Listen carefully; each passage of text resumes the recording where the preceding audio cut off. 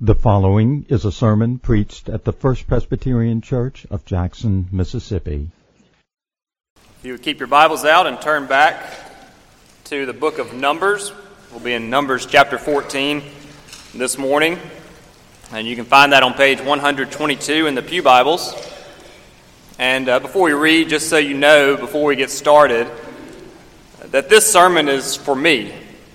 But I'm more than happy for y'all to listen in along the way.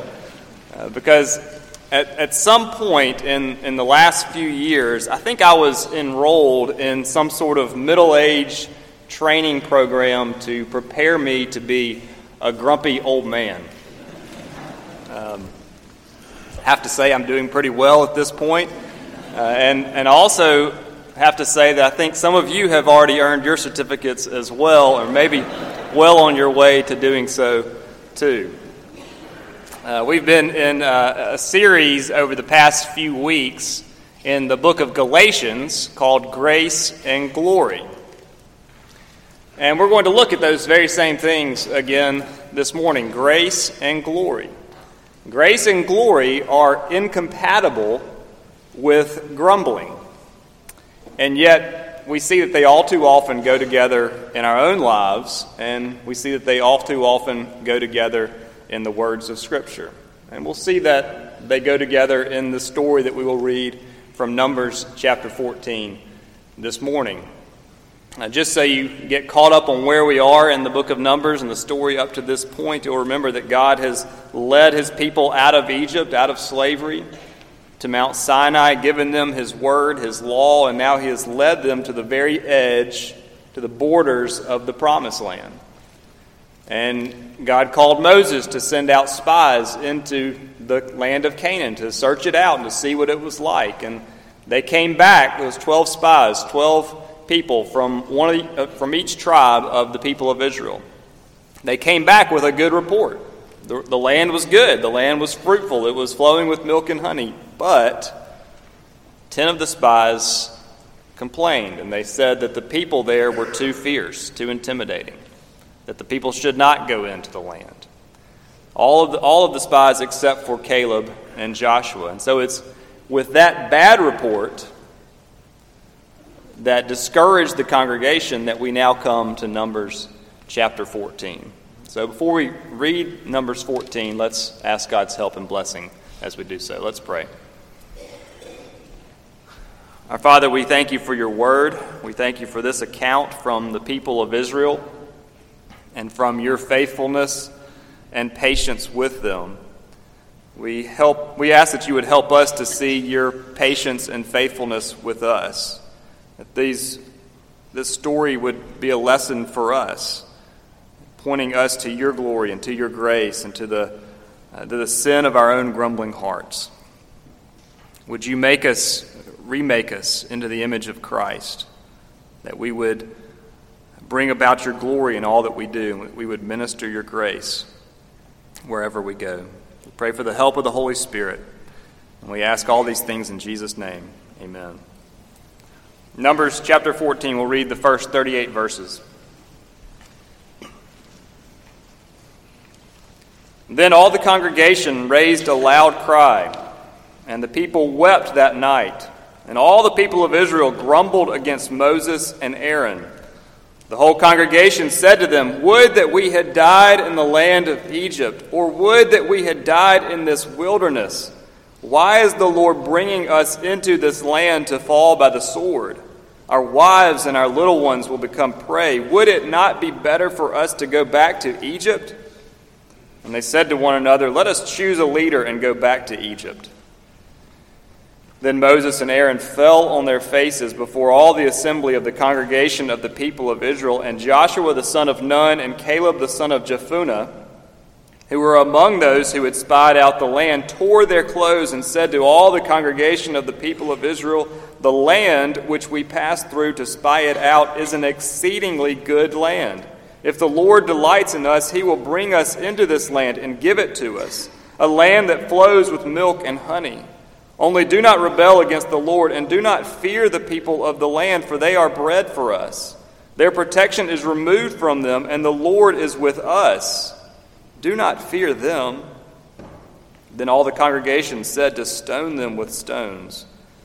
But the glory of the Lord appeared at the tent of meeting to all the people of Israel. And the Lord said to Moses, "How long will this people despise me? And how long will they not believe in me in spite of all the signs that I have done among them? I will strike them with pestilence and disinherit them, and I will make of you a nation greater and mightier than they." But Moses said to the Lord, "Then the Egyptians will hear of it. For you brought up this people in your might from among them, and they will tell the inhabitants of this land. They have heard that you, O Lord, are in the midst of this people. For you, O Lord, are seen face to face, and your cloud stands over them. And you go before them in a pillar of cloud by day and in a pillar of fire by night. Now if you kill this people as one man, then the nations who have heard your fame will say, 'It is because the Lord was not able to bring this people into the land that he swore to give to them, that he has killed them in this wilderness.' And now please, let the power of the Lord be great as you have promised, saying, 'The Lord is slow to anger and abounding in steadfast love, forgiving iniquity and transgression, but he will by no means clear the guilty, visiting the iniquity of the fathers on the children to the third and the fourth generation. Please pardon the iniquity of this people, according to the greatness of your steadfast love, just as you have forgiven this people from Egypt until now.' Then the Lord said, 'I have pardoned according to your word. But truly, as I live, and as all the earth shall be filled with the glory of the Lord, none of the men who have seen my glory and my signs that I did in Egypt and in the wilderness, and yet have put me to the test these 10 times and have not obeyed my voice, shall see the land that I swore to give to their fathers, and none of those who despised me shall see it. But my servant Caleb, because he has a different spirit and has followed me fully, I will bring into the land into which he went, and his descendants shall possess it. Now since the Amalekites and the Canaanites dwell in the valleys, turn tomorrow and set out for the wilderness by the way of the Red Sea.' And the Lord spoke to Moses and to Aaron, saying, 'How long shall this wicked congregation grumble against me? I have heard the grumblings of the people of Israel, which they grumble against me. Say to them, "As I live, declares the Lord, what you have said in my hearing I will do to you. Your dead bodies shall fall in this wilderness. And of all your number listed in the census from 20 years old and upward who have grumbled against me, not one shall come into the land where I swore that I would make you dwell, except Caleb the son of Jephunneh and Joshua the son of Nun. But your little ones, who you said would become prey, I will bring in, and they shall know the land that you have rejected. But as for you, your dead bodies shall fall in this wilderness, and your children shall be shepherds in the wilderness 40 years, and shall suffer for your faithlessness, until the last of your dead bodies lies in the wilderness. According to the number of the days in which you spied out the land, 40 days, a year for each day, you shall bear the iniquity 40 years, and you shall know my displeasure. I, the Lord, have spoken. Surely this will I do to all this wicked congregation who are gathered together against me. In this wilderness they shall come to a full end, and there they shall die.' And the men whom Moses sent to spy out the land, who returned and made the congregation grumble against him by bringing up a bad report about the land, the men who brought up a bad report of the land died by plague before the Lord. Of those men who went to spy out the land, only Joshua the son of Nun and Caleb the son of Jephunneh remained alive. The grass withers and the flowers fall, but the word of our God endures forever." Well, you may have noticed that one of the words that is repeated most frequently in this passage that we just read is the word grumble. We saw it in verse 2, where it says, all the people of Israel grumbled against Moses and Aaron, and then it comes again at the end of the passage that we read in verse 36, and it says that the men whom Moses sent to spy out the land returned and made all the congregation grumble against him by bringing up a bad report. Grumble. Now, as a word, I think grumble is a pretty good word. It's kind of fun to say, grumble. I think that's maybe because it's an example of onomatopoeia. It's one of those words that sounds like what it means. Onomatopoeia, some other examples of onomatopoeia are purr or hiss or crunch. By the way, those are sounds that my cats make when they're happy or hangry or eating their dinner. We like to say these kind of words. They're expressive. They're fun words to say, and there's something fun about saying even the word onomatopoeia and words that are examples of that. Well, grumble's the same way. It sounds like what it is. There's something when we say grumble, that it tends to come out in sort of a low, guttural sound. It sounds like grumble, grumble, grumble with every word that we say. And that's the case here in this passage. Unfortunately, grumble is not only a fun word to say, it's all too fun to do as well. It's become an all too common part of our speech and conversation. I found a few statistics recently that said that the average person complains between 15 and 30 times a day. And that in the midst of a typical conversation, that a person will complain once a minute in that typical conversation. Grumbling and complaining has become an all too familiar part of our lives and our conversations. And the habit of grumbling, though, is a terrible way to live. It's offensive to others, it's offensive to God, and if we have the propensity to grumble, then we are in good company in the pages of Scripture, especially what we find in Numbers chapter 14. It's one of those instances where God's people are grumbling about their circumstances, they're grumbling against each other, and tragically, they're grumbling against God. And we'll see three things in this passage. We'll see the absurdity of grumbling, we'll see the awe of God's grace, and we'll see the awe of God's glory and the audacity of God's grace. Grumbling, glory, and grace. It's almost embarrassing to call it out, as we see it in this passage, the frequency at which the people grumble. You understand that this is not an isolated event that we find in Numbers chapter 14. No, it is one of many episodes of grumbling that we see the people of Israel doing as they made their way out of Egypt and into the promised land that God had prepared for them. It started almost as soon as they had left Egypt at the time of the Passover. In fact, to me, one of the funniest verses in the Bible, it's also one of the more tragic verses in the Bible, is what we find in Exodus chapter 14, verse 1. The people, after they had come out of Egypt and they had come up to the Red Sea, and they stopped and they complained to Moses, and they said, "Is it because there were no graves in Egypt that you have brought us out into the wilderness to die?" They're saying, is it because the cemeteries were full in Egypt that you brought us out here to bury us? And there's something about it that it's so shameful that it's almost hilarious. That was their first response after seeing all that God had done for them in freeing them from Egypt. And they turned so quickly to complaining against God. But that was just the start of it. They grumbled every step along the way. They grumbled about water. They grumbled about food. They grumbled about the journey. They grumbled against Moses and Aaron. And here in chapter 14, they are grumbling about the prospect of entering into the land of Canaan and going up against the intimidating people that already dwelt in the land. And this is actually a turning point. This is a hinge moment in the entire book of Numbers. Now understand, Numbers is not the most exciting title for a book.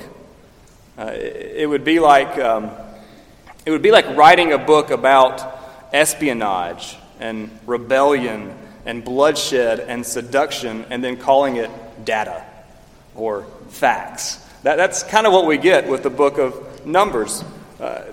The whole reason that the book is called Numbers is because of what happens at the beginning and the end of the book. There are two censuses in the book. There's one taken in the very beginning in chapter 1. And then we find another one that is recorded in chapter 26. And it's what happens between those two censuses that is a result of what happens here in chapter 14.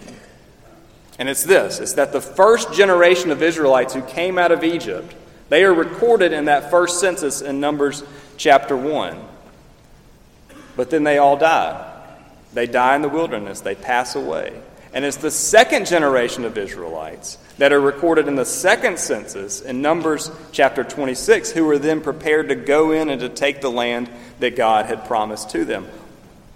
Why is that? Why is there this difference between the first generation and the second generation? Well, it all comes from what happens in Numbers chapter 14 and the people grumbling against God and not believing what he had promised that he would do for them. Now, by the way, the Hebrew title for this book is much better. It's Bamidbar, or In the Wilderness. That's what the story is about. It's about what happens in the wilderness. There's excitement, there's drama, there's intrigue that happens in the wilderness. It's unfortunate in some ways that we call it Numbers. But what you see over and over again in this book is that the people grumbled and complained. They grumbled and they complained, and that after all of the blessings that God had provided for them. He delivered them out of slavery. He had enriched them with the goods of the people of Egypt. He had led them through the Red Sea and defeated their enemies. He had revealed his glory to them. He was with them, and he provided everything that they needed every step of the way. And that's not even to mention all that he had promised that he would do for them. He promised that he would be their God and they would be his people. He promised to give them a land that was flowing with milk and honey. He promised to give them rest and long life and abundance and blessing. And yet what characterized the people of God in light of all of those blessings? Grumbling. It was absurd.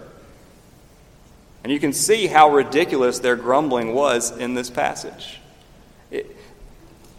They were totally ungrateful for what God had done for them. And their ingratitude warped their whole sense of what was good and best for them.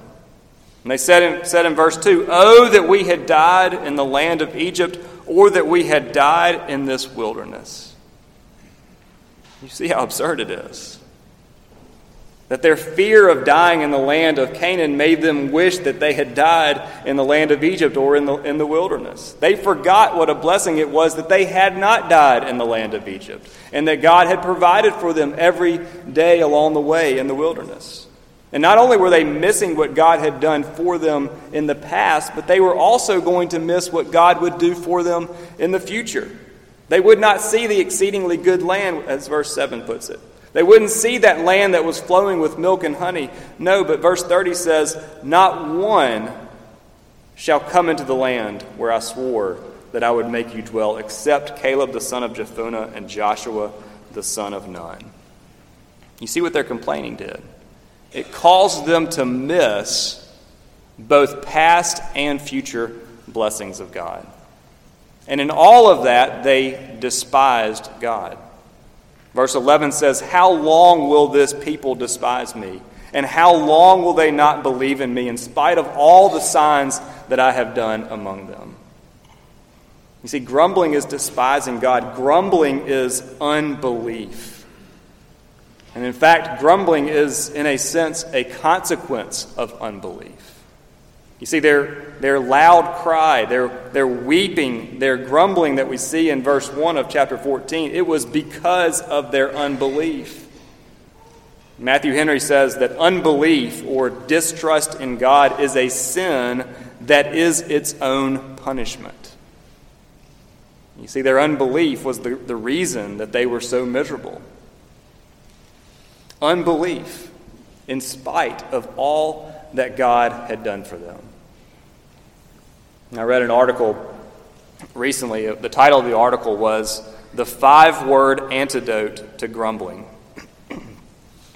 And in it, the writer tells the story about an English preacher who was approached by a congregation member who was complaining about some aspect of church life. And the writer says that the details of that complaint have been lost over time. But the preacher paused, he listened, and then he said something that was inexcusably rude, but it cut straight to the heart of the problem. And he said 5 words: "It's not about you, stupid." Now that's not a word we should use, and and even his response sounds a bit grumbly, if you ask me. But isn't that what grumbling is? It's stupid. It's absurd, especially in light of all of God's blessings and all of God's promises. It should be embarrassing to us how much we grumble. When we complain about our circumstances and our relationships, we complain about church and work and politics and money. We are the people of Israel. In our past, our history is littered with episodes of complaining. And what do we need in light of that? We need, in the first place, a fresh view of God's glory. We need a refreshed view of the all of God's glory as we see it in this passage. And what happened when the congregation grumbled and refused to go into the land? Verse 10 says that the glory of the Lord appeared at the tent of meeting. And God said that he was going to wipe them out. And he was going to start all over, beginning with Moses himself. You see, God was threatening to withdraw his glory from among the people. And for whatever that would have looked like, and it's hard for us to comprehend his glory dwelling among the people as it did in this part of their history. But for whatever it was the distinctive blessing for this people, that the Lord was with them, that he was in their midst, and he was before them in a pillar of cloud by day and a pillar of fire by night.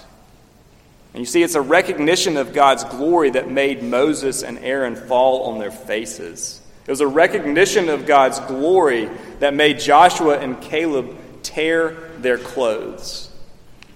Because the people's grumbling was an offense against the glory of the God who was among them. And to lose his glory was disastrous. It was judgment of the worst kind. Think about the book of Ezekiel and Ezekiel's vision of the glory of God departing from the temple and leaving the land. It is the unthinkable judgment of God. Molly has a student. My wife has a student. She's teaching first grade Bible here at the day school. And the other day, one of her students came up to her, and he got up really close, and he said in a whisper, he said, "Miss Lowry, when you tell the stories, when you tell the Bible stories, I just imagine it. I just imagine it." And he says that that's the favorite part of his day, to come and to hear the Bible stories and to imagine them. You know what we have here? Here we have the people of Israel. They had seen God's glory. They had seen the signs that God had done for them. And God had promised them the land. And in that land, look at what verse 21 says. He says that from there, all the earth shall be filled with the glory of the Lord. The whole earth filled with the glory of the Lord. And they couldn't imagine it. They had no imagination for it. Their vision was dull, their hearts were hard, and they refused to believe what God promised and to go in and to possess the land. You see, they had in some way grown numb to the glory of God among them. And that's a warning for us. Don't forget what God has done for us. And don't forget what God is doing and will do for us in our Savior Jesus Christ. And what Paul writes in the book of 2 Corinthians, he says that God, who said, "Let light shine out of darkness," has shown in our hearts to give the light of the knowledge of the glory of God in the face of Jesus Christ. And he says elsewhere in that letter that we with unveiled faces, beholding the glory of the Lord, are being transformed from one degree of glory to another. And he says, don't lose heart. For this light momentary affliction is preparing us for an eternal weight of glory beyond all comparison. Can you imagine that? Can your hearts take in all that that means and all that God promises and what he's doing among us by his glory? We should be people knowing the glory of the gospel. We should be people who are filled with hope. People who are ready to see the best in the circumstances that we are in, ready to see the best in those around us, and ready to speak with an encouraging word to those who need it. And yet, how often are we quick to grumble about our nation? We're quick to grumble about the economy or about one another. And of course, there are legitimate reasons for lament and for grief. There's injustice, there's suffering, there are hard trials in our lives. And yet, what we are reminded of in the glory of God is that the suffering of this present time is not worth comparing with the glory that will be revealed in us. And that we are not those who grieve as those who have no hope, but we are those who grieve with hope, knowing the certainty of the resurrection, the blessings of resurrection life in the presence of God's glory forever. And so we need a steady diet today of nurturing our faith on who God is, on his glory. And we need to see again how he is at work in us and through us and in the world around us and for eternity to display his glory and to respond to that glory with hope. A hope that we would be hopeful people in our speech, in our outlook, in our attitudes, in our character.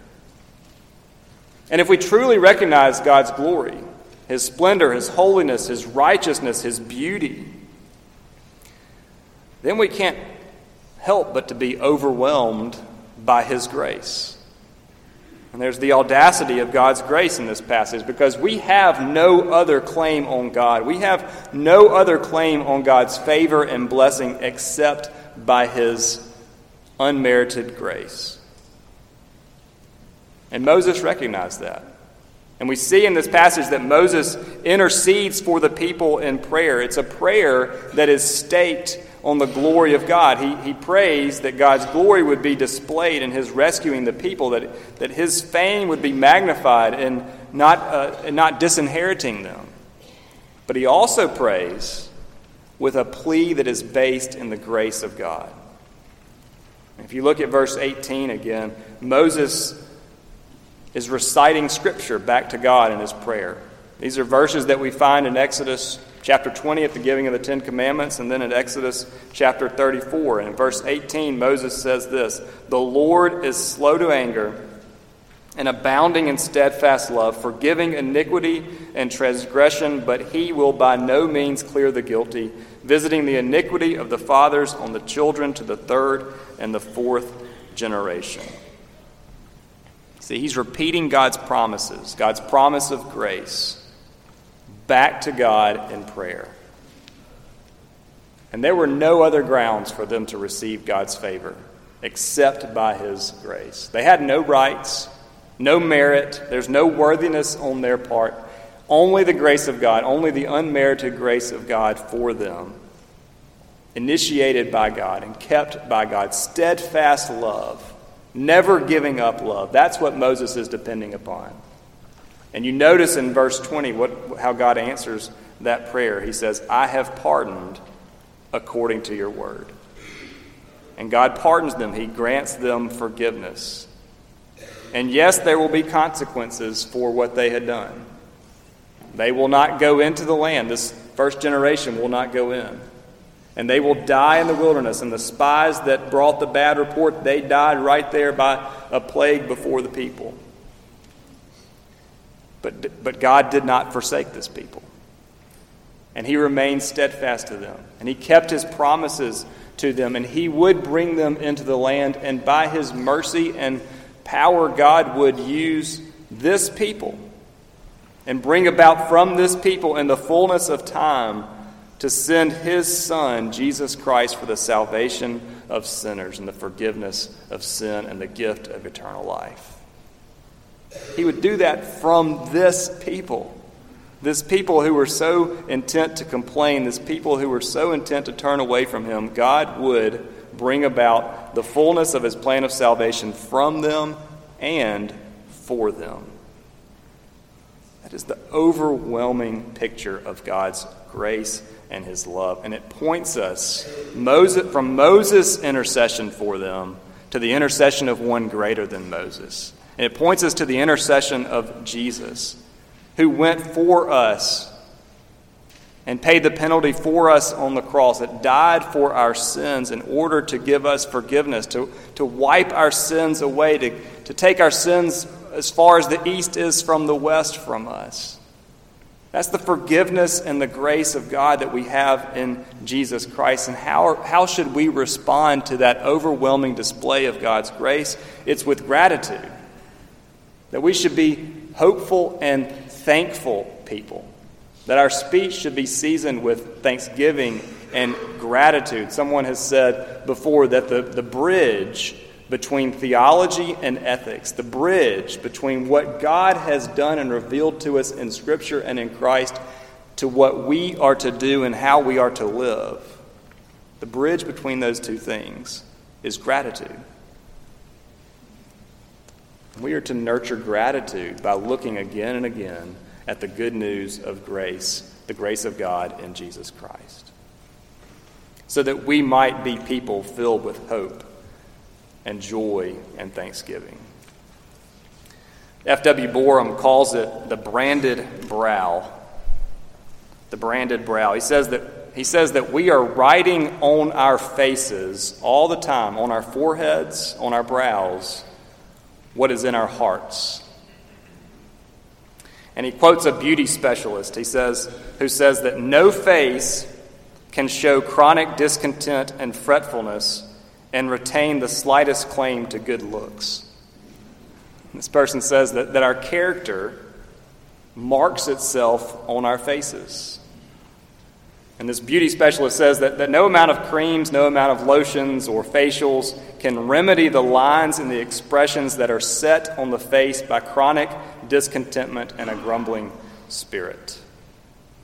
Now, this was all written pre-Botox, of course. But you get the point. What's written on our faces? What comes out in our speech?